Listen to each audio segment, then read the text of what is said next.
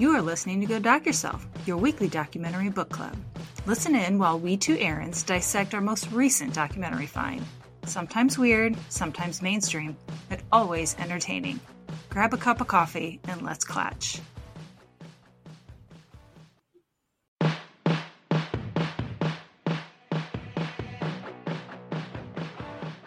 Hi, and welcome to Go Doc Yourself. I'm Erin McCart. And I'm Erin McCourt. Hello, everyone. How's everyone doing? Hopefully well. How are you, Erin? I'm good. Enjoying fall. It's been really nice weather, and we actually had some rainy days recently, which I was a fan of after we've had quite a bit of dry, sunny wonderfulness. Yeah, the novelty is I haven't had to cut my lawn in like a month. Right? But it has been very dry. Mm-hmm. It was good to get some rain. Mm-hmm. I mean, those old people, well, we sure did need that rain. Right, sitting on my porch with a cup of coffee. I think it's been hard on allergies too, so I think I'm probably not the only one who is like, finally, something to dampen all this. Oh my God, my migraines have been horrible this fall because of the allergies and stuff, but that's all right. Mm-hmm. It's worth it to get the cooler weather. I enjoy it. Me too. Yeah, mm-hmm. It's okay. So this week, continuing with a spooky theme, we're going to talk about Stephen King, particularly King on Screen. This was done in 2022 or 2023. IMDb says 2022. Amazon said 2023. So in the last year or two. It's 1 hour and 45 minutes long. I rented it on Prime. It was directed by Daphne Bawer. Great. There are a lot of vowels in that name. I'm not sure how to pronounce it, but we'll go with that. So much. Okay. So the way this starts and ends, I thought was very cleverly done. It's like a movie sequence. And I was like, am I in the right thing? Like I got out and checked and I'm like, this is the correct documentary, because there's like a lady traveling through Maine. Shocker of all shocks, Mm-hmm. right? And there's like this cute little film sequence, and there are a shit ton of references to different things. So Daphne, she just nailed it as far as I was concerned. So some of the references that I got were Cujo, Creepshow, It, The Shining, In the Tall Grass. Those were the ones that I specifically noted. I saw also Silver Bullet, Needful Things. Those are the only other two that really come to mind, but I know there were others. Mm-hmm. But yeah, quite a few in a very short sequence. And you're right. I was also like, is it the documentary? Did I did I just pay for the wrong movie? Which would have been fine. But yeah, it was well done. It was really cute.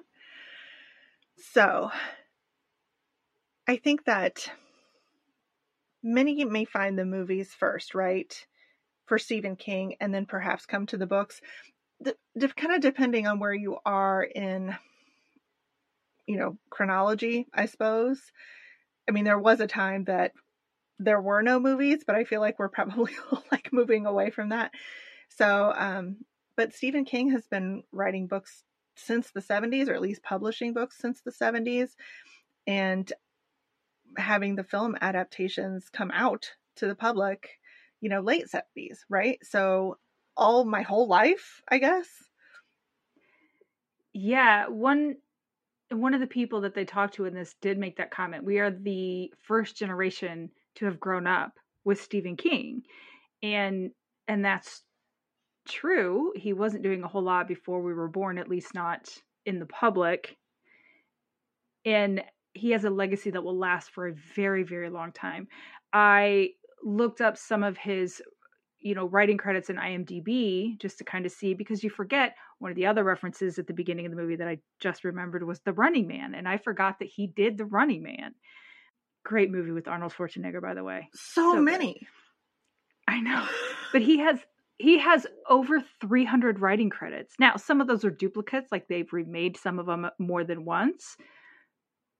But still, for one person to have over 300 writing credits, like 56 different things currently in development or production, that's obscene.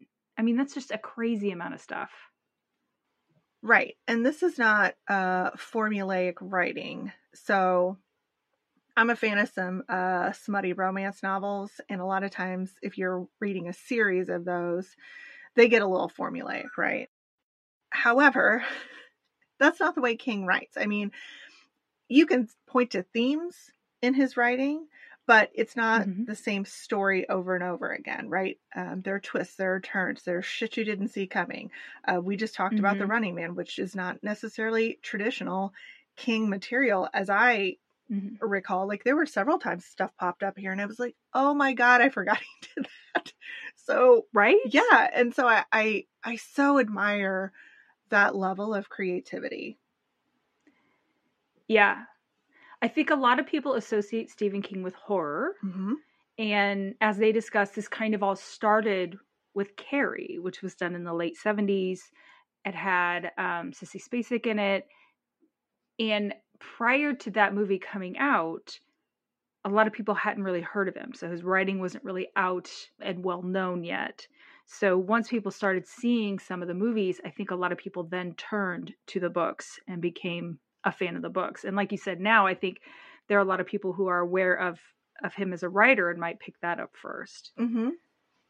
But I remember Carrie. Now, obviously didn't see it when it first came out because I was tiny. Right. I was born, but I was not of an age to see it. But even seeing it now, like, and they remade it, but the original is so well done. It's so well done.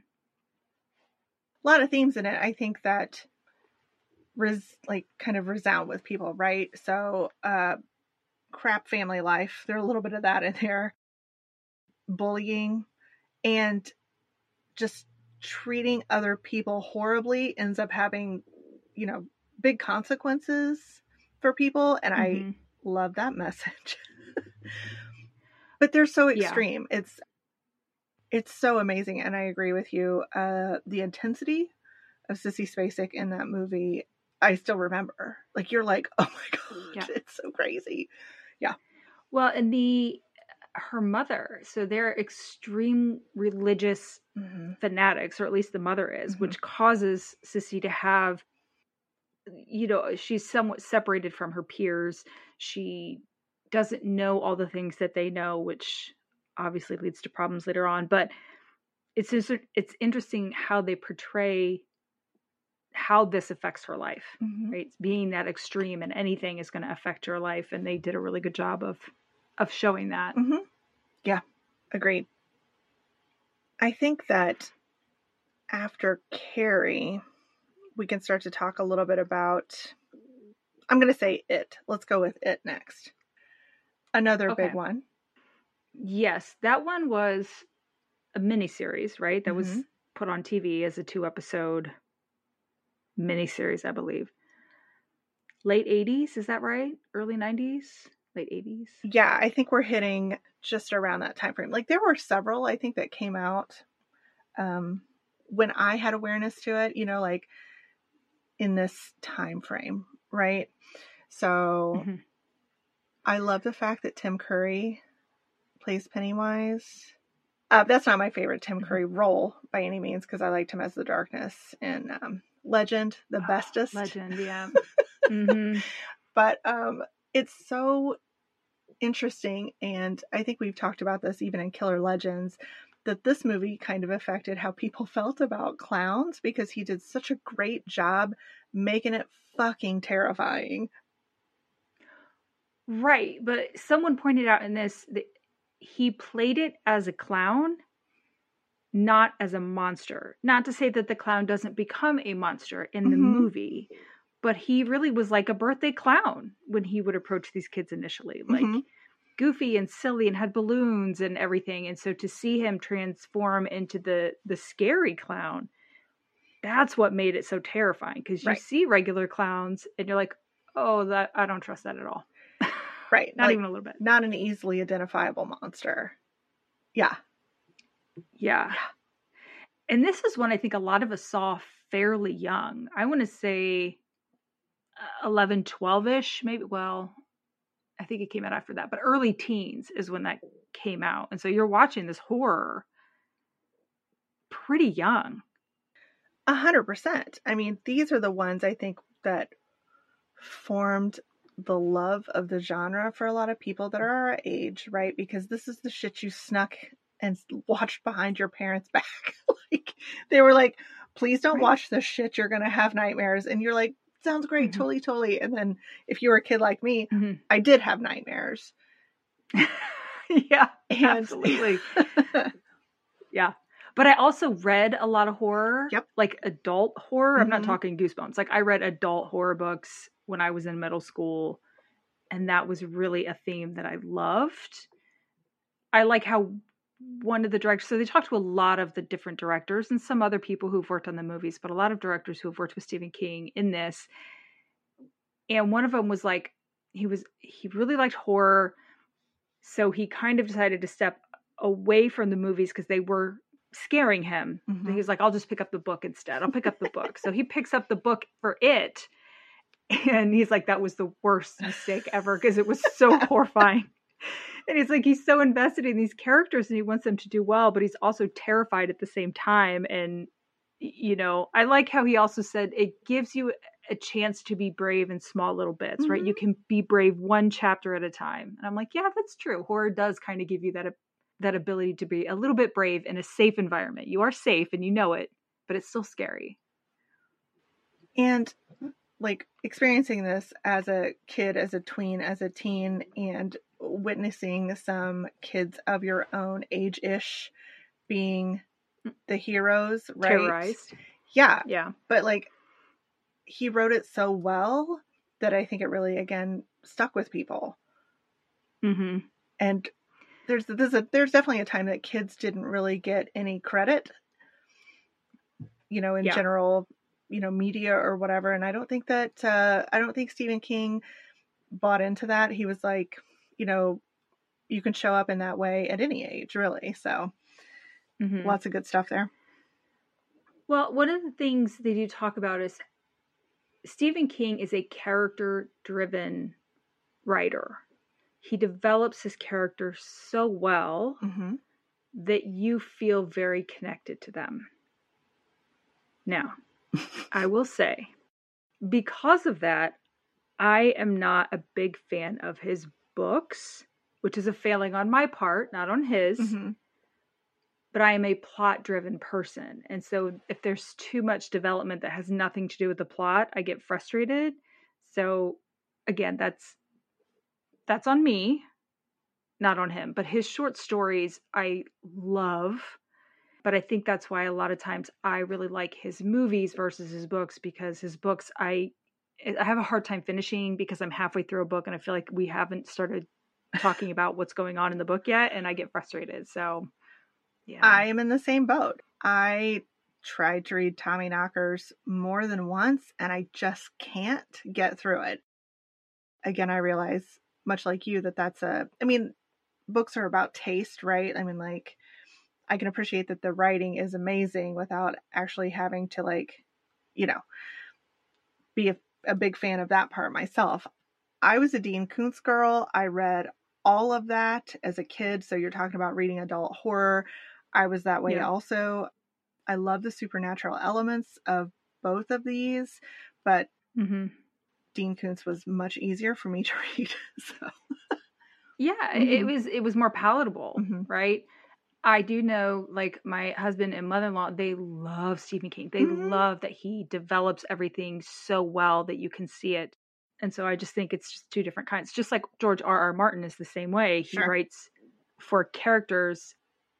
Everyone hated the last couple seasons of Game of Thrones, and I actually really liked them. I'm like, oh, finally, moving along. Right.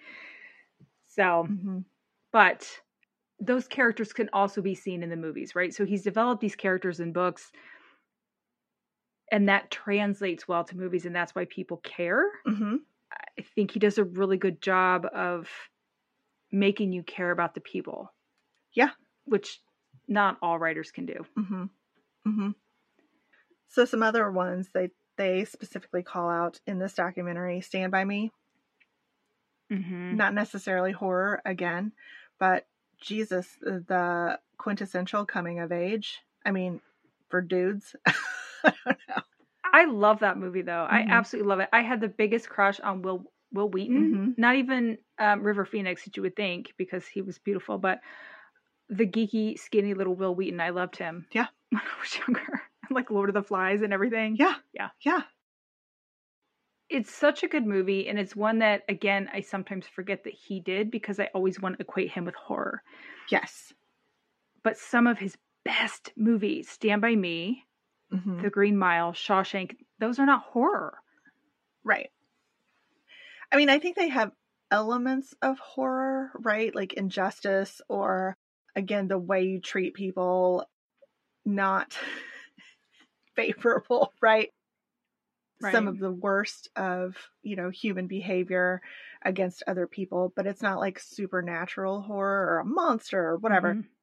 And again, it's just, it really speaks to you. I mean, they talk in this documentary over and over and over about Shawshank Redemption and how it's influenced everything. And like, if you're I don't know, like our Gen Z friends, right, may not have all the references, but they showed different references from The Simpsons. They showed references from like Family Guy. There were so many different Mm-hmm. small little tidbits because that movie affected people in such a way.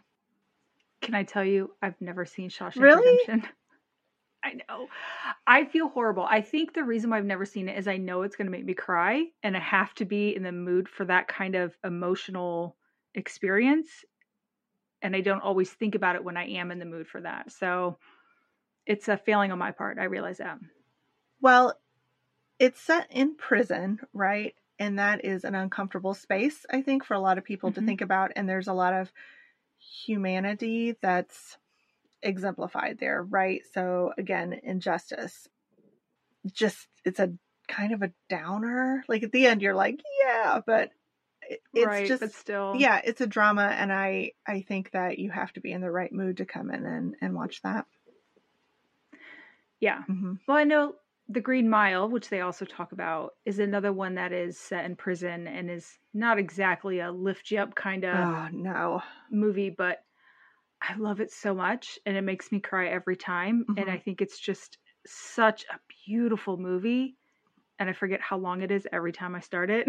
Yeah. It's like over 3 hours long. Absolutely. Yeah. I have a hard time with, there's a couple really graphic scenes in it that are hard for me to get through. There's a few different movies that I have just like Saving Private Ryan. There's a scene in there that I'm just like, oh my God, I don't know if I can make it through this.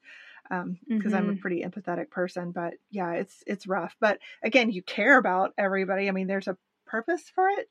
So yeah, it's well done.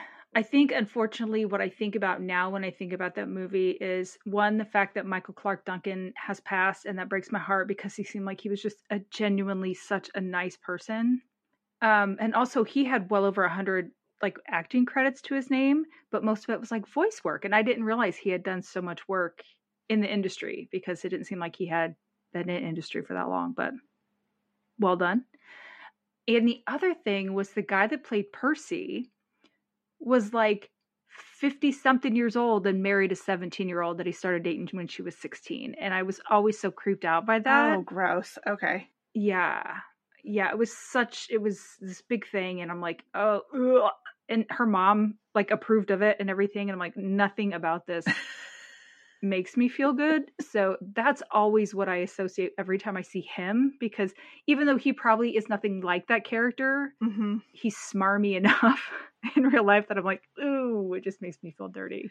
Yeah, that's not a great association. I actually liked some of the commentary that they talked about in the documentary. Frank Darabont, of course, is back and directs this one, again, set in prison, like we may have said. And he's talking about how Bruce Willis is the one who recommended Michael Clark because they were working together on Armageddon. Which I'm like, I love Armageddon. I'm sorry. It's horrible, but I love it too. So good and terrible. Oh, so I'm like, that seems kind of crazy, right? And then they were very complimentary of Tom Hanks in the discussion in the documentary, because they were like, a lot of times big stars aren't really willing to share the spotlight very well. They're kind of used to everybody adapting to them. And Tom Hanks really focused on, the other people around him, and like was willing to, set all of his cues and stuff like that off of them. And I thought, how very interesting, because if he's been on Androchrome forever, how is that working out? If he's been on what? Oh, that's stupid QAnon conspiracy bullshit where they're like, whatever they make off stealing kids and scaring them and then harvesting their adrenal glands and blah, blah, blah. I mean, it's just fucking monstrous. And he's a pedophile and all this stuff. Oh my God. Yeah, there's like a whole big to-do. Listen, you can talk bad about a lot of people, but you can't talk bad about Tom Hanks. I mean, no, I will not stand for it. You stop right now. That man is a gem. I think so too. So anyway, it was just really funny how I was like, well, how can these two things be both true? So yeah, I think I'll refer to most people who've ever met him in real life are extremely complimentary. I've never heard anyone say anything bad about Tom Hanks, probably because I don't go to QAnon, but yeah. So anyway, I just thought you'd get a little tickle out of that. However, who knew that you remained unawares? I know. Mm-hmm. I know. I'm blissfully unaware of the QAnon shenanigans, as it were. Right. Mm-hmm. Okay. Let's talk about my least favorite scene ever. Okay. There are two. And both of them are Stephen King movies. One is Pet Sematary. Oh, okay. When little baby Gage cuts the Achilles heel. Oh, right. I can't. Just right. I can't watch it. Just so visceral. And the other one is from Misery, when she hobbles him. And I'm like, even watching this documentary, they showed it. And I'm like, I can't look. It's the worst. Even hearing it makes my stomach turn. Yes. Kathy Bates. And her delivery in Misery is the stuff of legend as far as it's so, I don't know, it's not in your face. It's so subtle. And I love that because it's just so elegant, I guess, is the best way. Like, she's fucking terrifying and she's got a smile on her face the whole time. Like, I'm like, that's just, my brain does not want to. She seems like someone you would meet in the grocery store and have a lovely conversation with, and then she went home and she hobbled him. So so now you have to look at every nice middle-aged Midwestern woman, although this was in Colorado, but still. Yeah. With that skepticism. Like, is she hiding someone in her basement right now? Right. I don't know. Yeah. I know I too have been very excited about a potential next book, but I'm also busy with my own life. Like, I have no time to get a plan like this in action. Although I suppose he just like showed up. It wasn't necessarily a plan. Mm-hmm. No, it fell into her lap. Yeah. Mm-hmm. I will say the extent of my waiting for the next book is putting it in my calendar in my phone like it's a life event, like when the book comes out, so I know it's coming out. That's the extent of it, really. I have also been waiting for a book, purchased the book, like the last in a series, and been so afraid to start the book because I knew there would be an end. So I just delayed, and then finally I gave in and read it, and it was wonderful, but still I was just like, oh my God. So we feel a little bit lost. Yes. When it's done, you're so invested. You feel lost when it's done. Mm-hmm. One of the things they do talk about in this, so, you have Kathy Bates in Misery. You have her also in Dolores Claiborne, which is a very, very different character and an amazing movie as well. They talk about the fact that he writes women really well. And I think it's funny because if, there's currently a whole lot online about men writing women and how badly it's done. Right. Bouncing boobily around or whatever. So lovely. Yeah. He doesn't seem to do that. And maybe because he's not really writing erotica. Maybe he is under a pseudonym. I don't know. Hope so. I'm sure it's lovely if he is. Anne Rice did some really dirty shit. Oh, really? Oh my God. All right, we'll have to Yes. talk about that later. It's research purposes. So good and bad at the same time. Okay. Yeah. Anyway. So there was this kid, he's in college, he's in a film class, and the professor is a female, and she's talking about how men can't write good female characters. There aren't enough good female characters out here. But in this Dolores Claiborne, you have Taylor Hackford, who is a woman directing other women. It was a great movie for women. And this kid is like, I'm sorry, Taylor Hackford is a man? Because he actually knew him. Like, his dad was a director who happened to be friends with Taylor. And she's like, no, he's not. It's a woman. It's a woman. Like, she was adamant. And I love how Taylor in this documentary is like, well, I feel really good about that. Like, you know, he did it right. Yeah. Stephen King wrote good characters. He portrayed them well. Everything was done right. So, well done, guys. Yeah. And again, a lot of these you see bits and pieces of domestic violence, which is not, it's difficult subject matter to write at all, I guess. Whether it's a good portrayal or a bad portrayal, I'm not really sure. But I think he had some real life experience.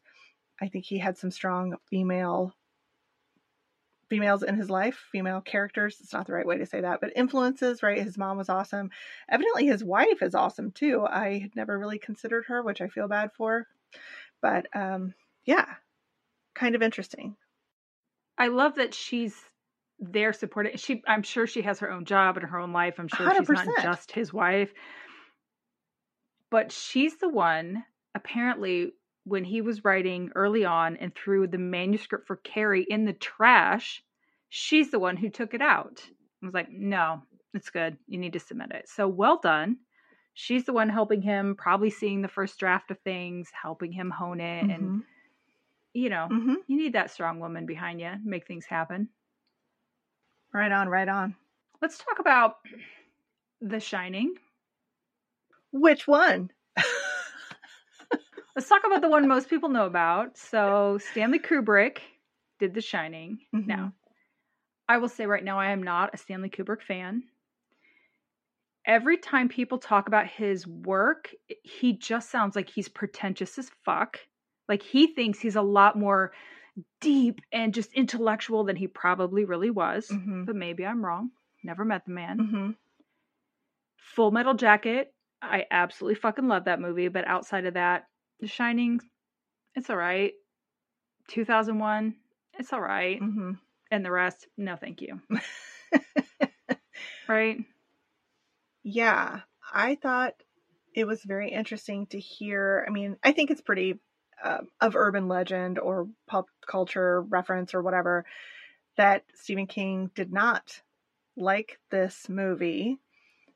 But I have not read the book, so I did not understand that the way the characters are written, a lot of that did not come through in the movie.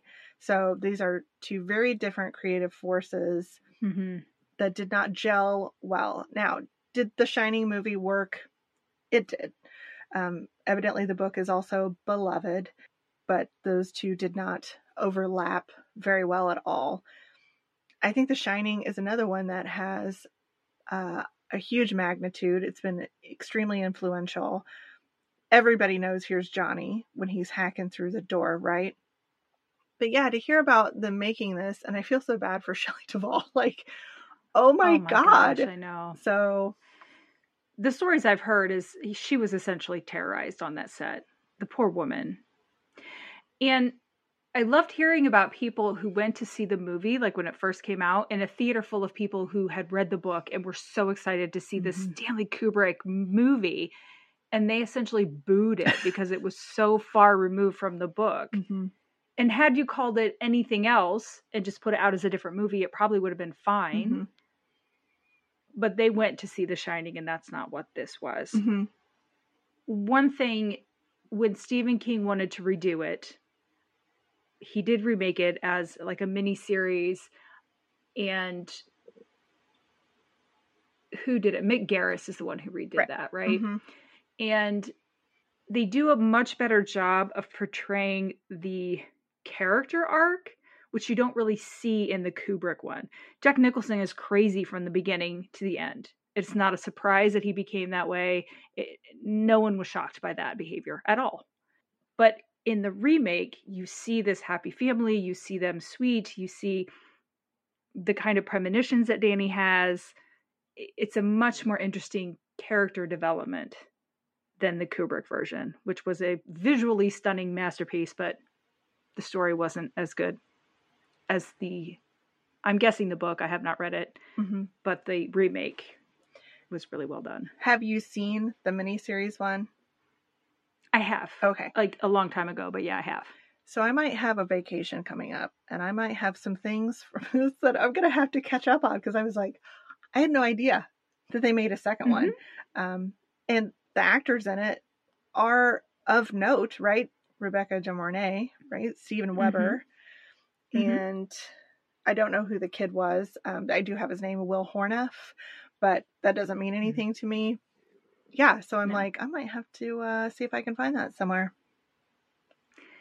Yes, and then I think watch that and then watch Dr. Sleep, because that's the sequel to The Shining. Yes. The book was the sequel to the book. The movie, I like the way they did the movie. They talked about it being, like, Mike Flanagan directed Dr. Sleep, and he talked about sticking to the story for the first 2/3, but making sure you keep the visual aspects from, like, the Kubrick film, because that's what most people know is the Kubrick version. Yeah. So I think that was really, really well done. Yeah, that's, I mean, it is the time of year where you want to take in maybe some more spooky stuff, right? I know I certainly am in the mood, but I love the fact that they kind of kept that same orbit, right? They were able to incorporate it to try to catch everybody, to like try to honor like sort of the whole story there. So I think that's really cool. And I love Ewan McGregor, so I will have to check that out. I know. Yes. It's very pretty. I think it's interesting because I know that Mike talked about having kind of a hard time talking Stephen King into allowing him to use the Kubrick canon. But Stephen King was like, I'm at least willing to talk about it. Let's talk about it. And once they talked about it, he was like, okay, I can get on board with it. He wasn't just like, no, I'm not going to do it. You know what I mean? Which probably was his first instinct. I do appreciate the fact that they talk in this documentary about what happens on the page does not always translate to the screen. And they do have to tweak some stuff because the story has to be told in a different way, right?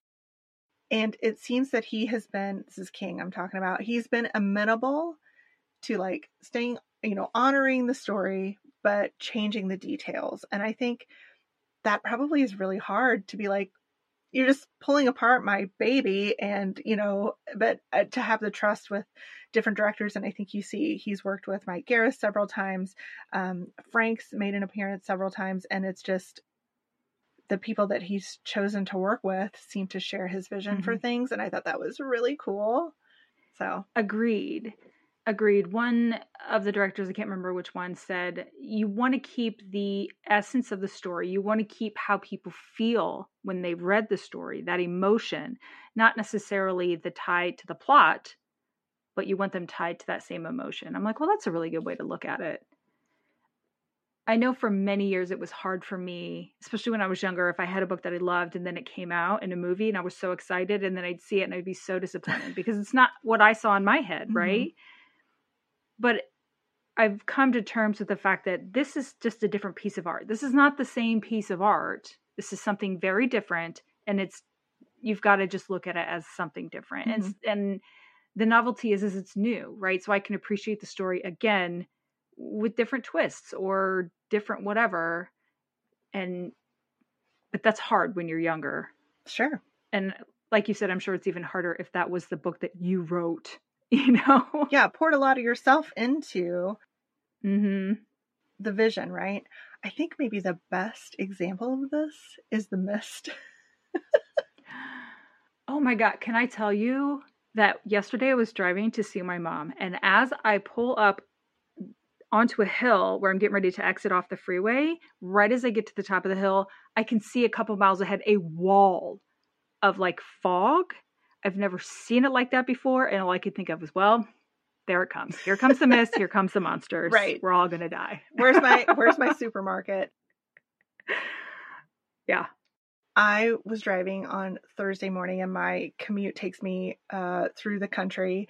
And there were several times where there were very ominous, I mean, it was just like tree lines or whatever, but they were in such a way. And I had been watching the documentary and I was like, oh my God, they're the monsters. So I too was affected, kind of refreshed on how terrifying it is, the threats that you only get glimpses of, right? You know, it's something bad is happening. And I love that tool to kind of capture your fear, right? I think some other classics are like, they did that in Jaws a little bit. Like, you didn't see a lot of the shark. It was just sort of implied scariness. Yeah. But bringing up the mist, really, because Frank Darabont changed the ending. And, the ending just is so difficult. Well, the ending in the story, yeah, it's been a very long time since I've read the story. I'm pretty sure they just drive off into the mist. That's it. You don't know what happens. Yeah. Right? And I like how Frank's like, well, you can't end a movie like that. That's not, I'm not Hitchcock for crying out loud. So he decides to make an ending, and I'm not going to spoil the ending here if you've not seen it, but it is horrible and so well done all at the same time. Yeah, it is shocking in my opinion. And yes, King said, oh, I really like that ending. I wish I'd done that ending. And I was like, whoa, that's pretty. I know. And Thomas Jane is so pretty he's always been pretty, but like, can we talk about the fact that him and Aaron Eckhart are the same person? They're interchangeable. There are a few Hollywood people that I need to see side by side because I'm like, no, I don't understand how these are different folks. Yeah, even side by side, sometimes I'm like, it's the same person, just twist. Yeah. So, because it's scary season, one of my absolute favorite Stephen King movies is Children of the Corn. You guys, I love that movie, and I watch it every single year. Every year. I think it involves a couple of your different loves. You have a love of cults. I do. And horror. And I think nothing is fucking scarier than a cult full of children. And we live in Indiana, where there's a lot of fucking corn.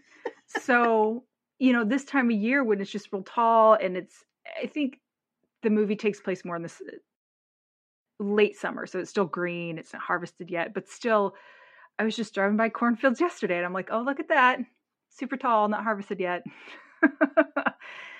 Creepy.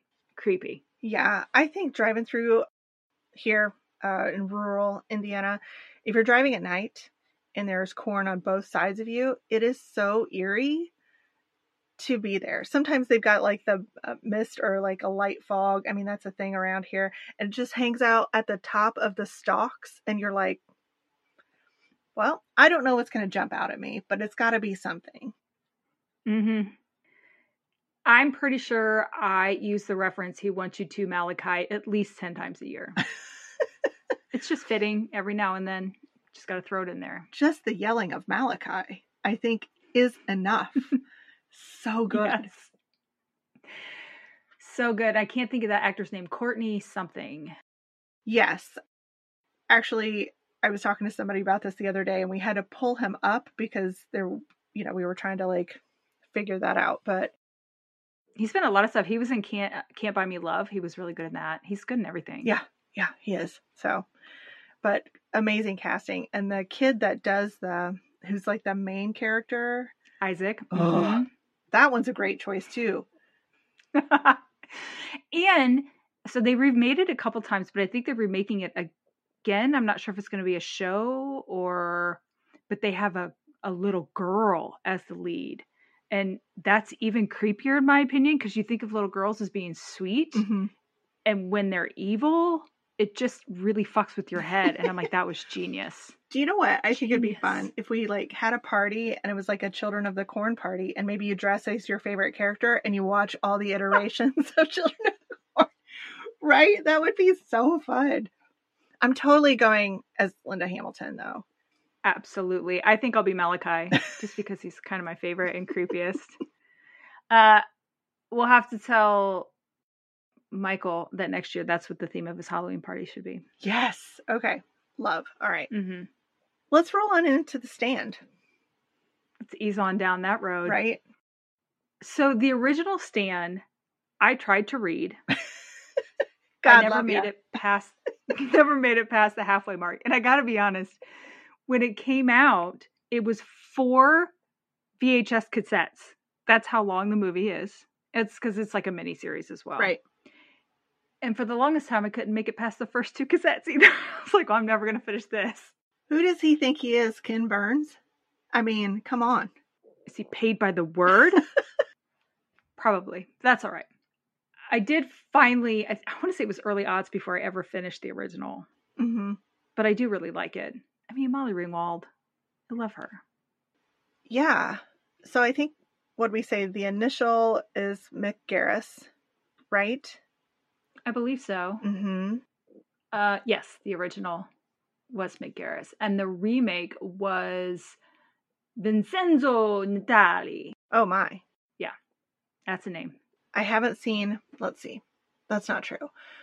I feel like this comes in the category for me where I've seen some of it. Like maybe it was just on TV or something like that. And I've like dropped in and seen part of it. The old one, at least. I have not seen the new one, but the Eric Northman is in it and he is real pretty. Anytime you throw a Skarsgård in, I'm here for it. Thank you. Yes. I do like the discussion that they talked about. Well, on the last day of filming, we almost got shut down for the pandemic. And mind you, The Stand is about a pandemic, so how fitting. And then old Randall Flagg is real reminiscent of a current political figure at the time. So. Yes. The fact that Randall Flagg appeals to the worst of the population is very similar to our former president. I think Randall Flagg had a lot more power and looked better in both movies than our former president has ever looked. Ever. Right. He wishes he was Randall Flagg. Yes, absolutely. But then they also made a correlation between our former president and Craig Stillson in The Dead Zone. Have you seen that movie? I sure have. Oh, the best of the walk-in. I love it so much. Best. I love that movie so much. I just watched it the other day. Yeah. And that to me is much more representative of who Trump behaves like.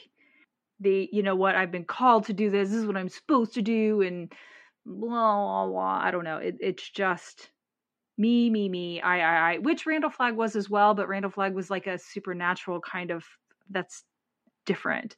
Whereas this character was human and just the worst. Yeah. It really speaks, I think, to a bit of a reactionary situation. This is somebody I don't think that's accepting the gravitas of their office and the downstream consequences. And I have always felt like, you know, the people who want to win at all costs cannot be in charge of stuff. Like, we need patient thinkers instead of just like people flying by the seat of their pants. I mean, it's really scary. Yeah, that rash behavior is not indicative of a good leader. Yeah. So, yeah. But there are so many good people in Dead Zone, right? So, Martin, what's his name? Oh, Sheen. Martin Sheen. The Sheen, the older one. Yeah. He's so good in it too. Yes. It's one of those characters that had I not seen him in anything else and only seen him do this character, I would not approach him. Well, I probably would approach him anyway because I'm not that type of person. But if I saw him in public, I would think, oh, he's not a good person, right? He played it so well that I would not be comfortable talking to him. Consummate politician. Yes. Extremely believable. And I thought they did a great job in casting. So, yeah, I do love that one, though. Did you ever see the show? Is that the one with Anthony Michael Hall? I have seen a few episodes. But again, this is one of those that I like kind of drop in on and I'm not committed. Right. But I do love him. And I do remember liking the show. Yeah, I haven't seen all of it either, but I did enjoy it when I watched it. I think they did a good job. That wasn't a sense. I think they did a good job. I'm glad we're talking about this because I have found, I don't know it's a result of the writer's strike. I doubt it because I'm not a big TV connoisseur, but I like talking about this because I've been looking for some stuff to watch. Like stuff besides The Office or Letterkenny or whatever. Like I like to revisit. Like a couple of years ago, I watched Highlander again and it was the highlight of that month. I was like, I can't wait. So this might be a good one to go back and catch. Yes, it'd be a good one to rewatch. I like that we're talking about this because one, there were so many that I forgot that Stephen King did, that he wrote, that he was part of. And two, there are some that I realize I want to go back and rewatch, or I want to watch for the first time, like Shawshank, because you just forget. Like The Running Man is one of my favorite Arnold Schwarzenegger movies. And I haven't seen it in a while, so I'm going to have to go back and watch it. Yeah, absolutely. You had talked about that Stephen works with some directors over and over and over again, which I think is great because you have trust in these people. You know they're going to take your material and treat it well. One of those, which I don't know why I did not know this, was George Romero. I know. I was so excited. I love that they talk about Night of the Living Dead, which is, of course, the thing that put George Romero on the map, right? And they were talking about that it was controversial, right? There were strong African-American characters. There were women that were, of relevancy. I don't know, right. White men zombies were murdered on the spot. I mean, so it was at a time when a lot of those topics were not discussed and they kind of wrote it in here and it was sort of sly, but it really worked. And so, yeah, the two of those dudes gelled and I was like, adorable. I know, because they both have the worst glasses ever and I love that they just rock them. Yes. They rock those glasses. Right. But they decided to do stuff together, and one of the things they did together was Creepshow, which is amazing. And I haven't seen it in probably 15, 20 years. 100%. Again, this is a little bit of it's not your typical movie, right? This is in the same vein as when they did The Twilight Zone or, oh God, there were a couple other ones we've talked about, but this is in segments. It's almost like an anthology or something, right? Yes. It's you've got some of these stories that are silly. You've got some that are true horror. They talk about the one with the roaches, which I had forgotten about, probably purged it from my memory. I can't get past it. I have been horrified ever since that got brought back into my memory banks. I don't know. Agreed. Absolutely fucking not. They brought in real roaches for these. And there is a scene where it's literally like the room is full of roaches up to like your knees. There's just so many. And they just dumped them all in. And they're like, well, how are we going to keep them in? Because there's no roof on the set. And they're like, oh, well, we'll just put Vaseline around the top. And then when they get to the top, they'll just fall back down.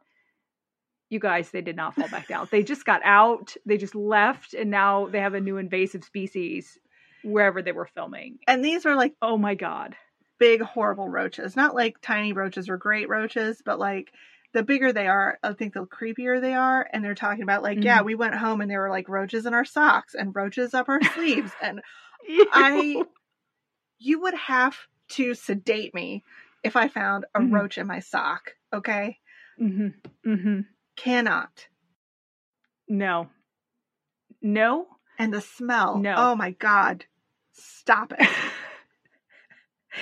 Do you think Stephen King was a little more particular about what he wrote after that, knowing that if someone had to make the movie, he didn't want them to have to go through this much trauma? And did they just send their therapy bills straight to Stephen King and George Romero?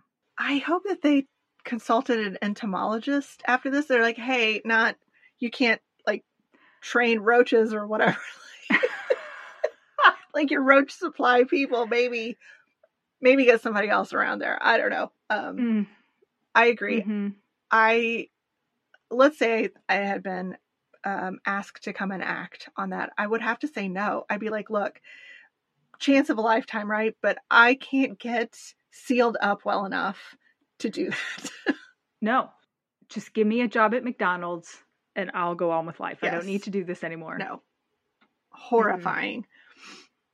Mm-mm. A couple of the other ones we talk about are Cujo, which is a fucking classic. And the fact that that's become so popular to refer to large or aggressive dogs as Cujo. Mm-hmm. I guess even tiny aggressive dogs as Cujo. I actually had a cat named Cujo once. So it's just indicative of any angry animal. That's very clever. Okay. Yeah. Christine. Mm-hmm. I have seen cars that I thought should be named Christine. So that's also fairly ubiquitous in pop culture. Mm-hmm. Can I go back to Cujo for just a second? Mm-hmm. Last year before, Riley read Cujo. I think it's part of a school thing. I could be wrong on that, but we were talking about this documentary and I happened to mention it. He's like, there's a movie? And I'm like, oh, you sweet little thing. Oh, so now you're gonna have to watch right? the movie. That's what I thought too. So, yeah, that's what's like. We think all these things translate, but they don't.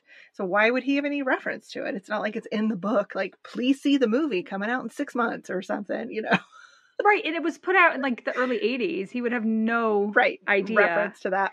But I love that King is still in with the youth, right? So yeah. Mm-hmm. Well, and part of Cujo is this woman and her son are trapped in a car because of a rabid dog, right? They're trapped in this very small space. And they talk throughout this that's something that he uses a lot is he puts normal people in very stressful situations, a lot of times confined situations. So in The Mist, you have a lot of people who are stuck in a grocery store. Mm-hmm. In, Shawshank, it's a prison. Mm-hmm. In Rose Red, they're stuck in a house. Oh, yes. Rose Red. That's such a good one. Mm-hmm. I forgot about that one. Yeah, they're stuck in a house it's not a good house, guys. So he often puts them in these very claustrophobic situations. So I have now determined that that's where my claustrophobia comes from. And I can also send my therapy bills to Stephen King. Yeah, because maybe you weren't thinking I should fear this before. Like, this is a situation that I can leave, but he's painting it as like, no, bitch, you're here forever. Forever. Right. Oh my God. Yes. You had also mentioned Christine, and I remember watching that one with my folks because my dad is he was a classic car guy. So I think that is part of the draw. So, I mean, this is not just coming from horror fans or whatever. The scenes in Christine where the car fixes itself, how did they do that? Mm-hmm. That's fucking amazing. I was thinking the same thing. Like, even if you reverse, like they must have had several cars and they must have at some point like beaten it up and kind of filmed it as they beat it up and then like reversed the shots. Mm-hmm. Is the only thing I could think of. But yeah, the special effects were amazing. Right. I think I might look that up because, you're not seeing anyone in the scenes. Like, the damage had to be caused by something and it had to be reversed by something other than just the forces of whatever. But that's how it's portrayed. And like, it's just fascinating. So I always appreciate that. And what a mundane thing.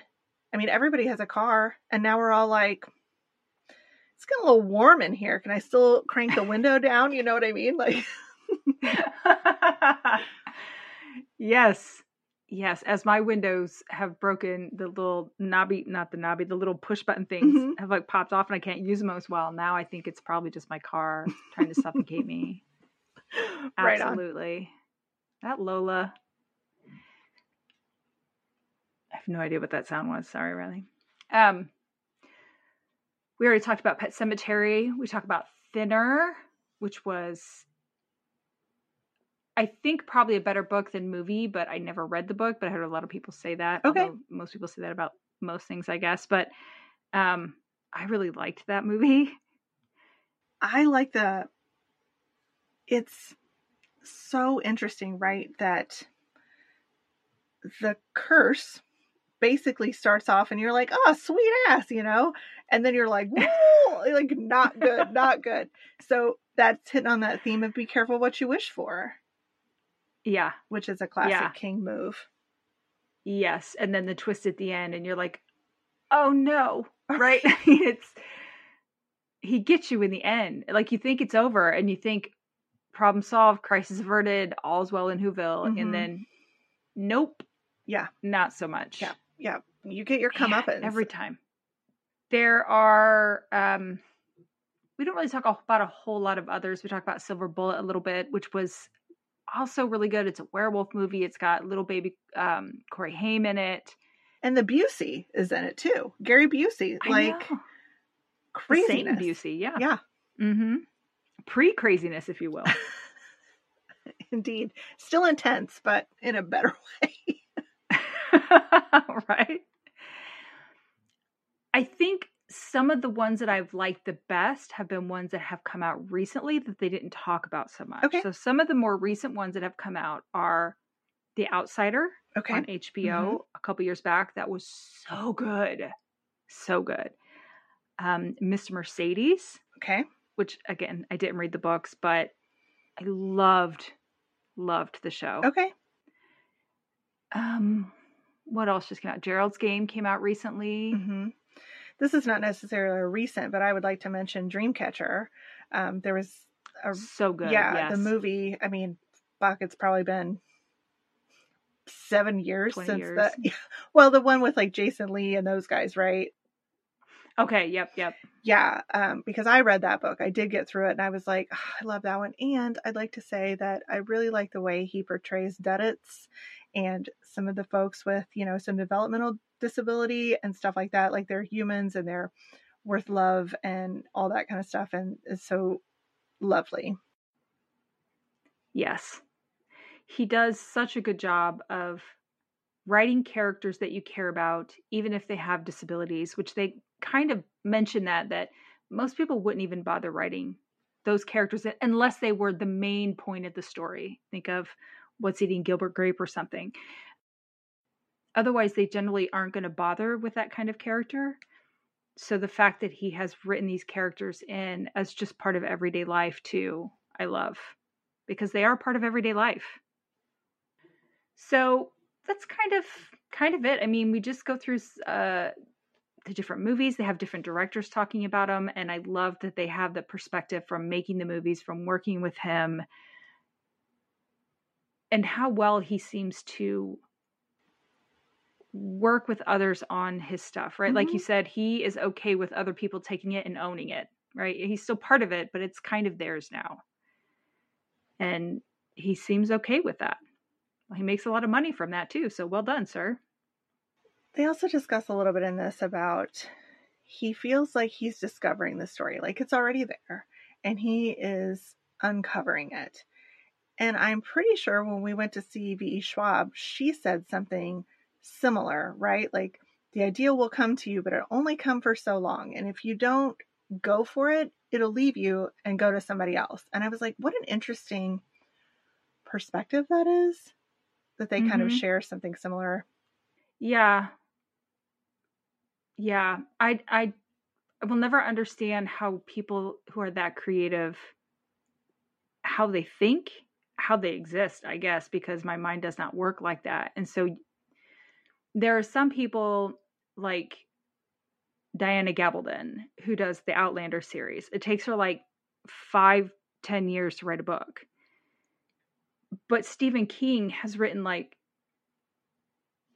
well, what, upwards of 60 plus novels, and that's not including his short stories or his screenplays or his, just stuff he gives to people. He writes so much. And like you said, it's not the same story over and over and over again. They're all so very different from one another. I think we don't do a very good job in this culture, at least, of saying that creativity is worthwhile. Like, if you're not producing money or whatever, you know what I mean? Like, I think there's probably a lot of creativeness in children or whatever that's quashed because, people don't embrace that. So I think what happened to Stephen King probably is a great example of what happens when we support people that got some weird fucking ideas. Like, why not write that down, right? Why not celebrate that and be like, what else you got? Give me some more. I think we kind of foo-foo that off. And I think that's so sad, because if he had left Carrie in the trash, maybe we would not have known his genius, because he wasn't encouraged to be that. Right. Well, and thankfully he came along to write something like Carrie, which isn't necessarily a traditional horror. It's a lot of character development, but he brought it out at the time when horror was having a resurgence. So you have the Halloween, you have Night of the Living Dead, you have these stories that are coming out that are horror and people are enjoying it. And so it was a really good time for him and his particular weirdness to come out, right? So had it been at a different time, it might not have worked as well either. It just might have been perfect timing and content and everything all wrapped into one. Sure. And it probably didn't hurt that he's a man. So that's always helpful. That's always helpful. Oh. Do you have an honorary Erin for this week? My honorary Erin is going to be Tabitha, because she's behind the scenes, but she's getting shit done. She's getting shit done. Absolutely. Yep. Love that. Mm-hmm. I chose Kathy Bates because yes, she's just the titties. I don't know what else to say. She's just the great. She is the titties. Yeah. Absolutely. God, I love her and everything. So much. Like fried green tomatoes. Oh my God, she's so good. Yeah. So good. Yeah. Yeah. So, do you have a favorite Stephen King story, movie, show, book, whatever? I did write some stuff down, so let me take a look. Mm-hmm. We didn't talk about the Langoliers, which is a bummer. We didn't. They didn't really bring it up in the documentary, but that was my older son's favorite when he was a kid, and we watched it like 100 times. Mm-hmm. I love the tearing paper, it's just such a great vehicle for like stress or, foreboding or whatever. I was just like, it's so mundane again. And you're like, why is this ominous? So, you know what? I'm going to go with that. I love the Langoliers. Agreed. That is such a good movie. It's hard to pick one because he writes so many different genres. But I'm going to say, I think my favorite might have to be The Green Mile, just because it makes me cry. And it hits my heart every time. Right. A lot of feels in that one. Yeah. A lot of feels. Yeah. That was a good one. I like that documentary a lot. Yeah.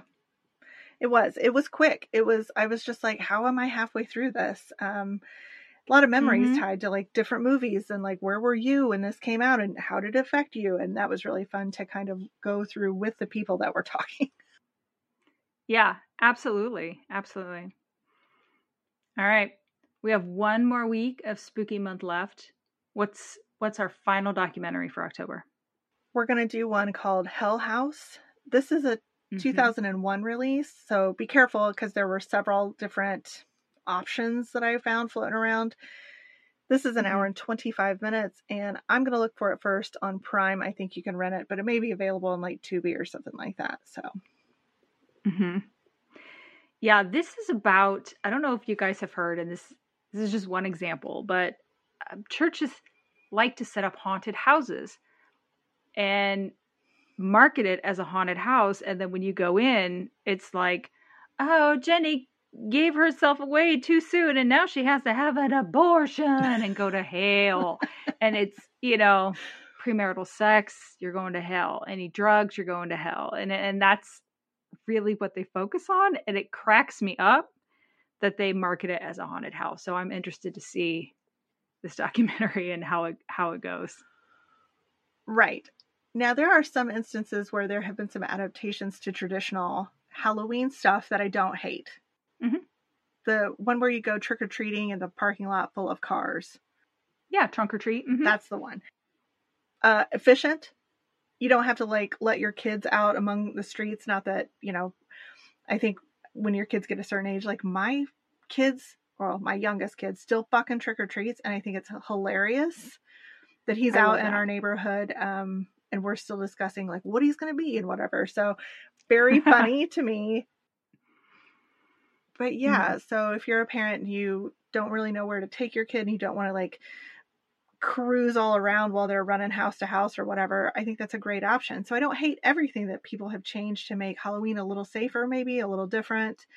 But this is just a bastardization of like harmless it's just fun. So funny. Yeah, I think it's interesting because some people genuinely, I can say that word. Some people genuinely believe that that's the scariest thing ever, is the threat of hell. Mm-hmm. And so I do feel bad for them. And this would be a terrifying experience, I'm sure. But I don't know. I did want to tell you I had a moment where I thought of you this week because on Facebook I saw somebody had requested, tell me what your favorite scary movie is. And they didn't ask for the scariest scary movie, in my opinion. So I chimed in with Night of the Lepus, which is a fucking ridiculous movie from 1972 about killer mutant giant rabbits. And I love it. And I thought of you because I was like, I bet I know what you'd put down. You were asking the same question. Possibly Rubber. It could be the killer tire because, there's nothing more terrifying than a tire that would chase you and then make your head explode. Right. So I hope that you get an option to put that knowledge out into the world to the people who don't know about good and terrible movies, especially in the horror genre. So, that was not of Stephen King's making, I'm pretty sure. No, neither one. Rubber was more like a John Waters-esque kind of. Yeah. It's just so funny. I think bad works really well with horror. I think the two go really well together. It doesn't work with all genres, but with horror it really does. I mean, I like me some camp, don't get me wrong, all right? Yes. It's just the best. Agreed. So I hope you guys are watching a lot of horror this month. And always, honestly, it's always good. And come find us on social media. Come find us at our website. Go Doc Yourself. And we will talk to you next week. Sounds great. Laters. Bye.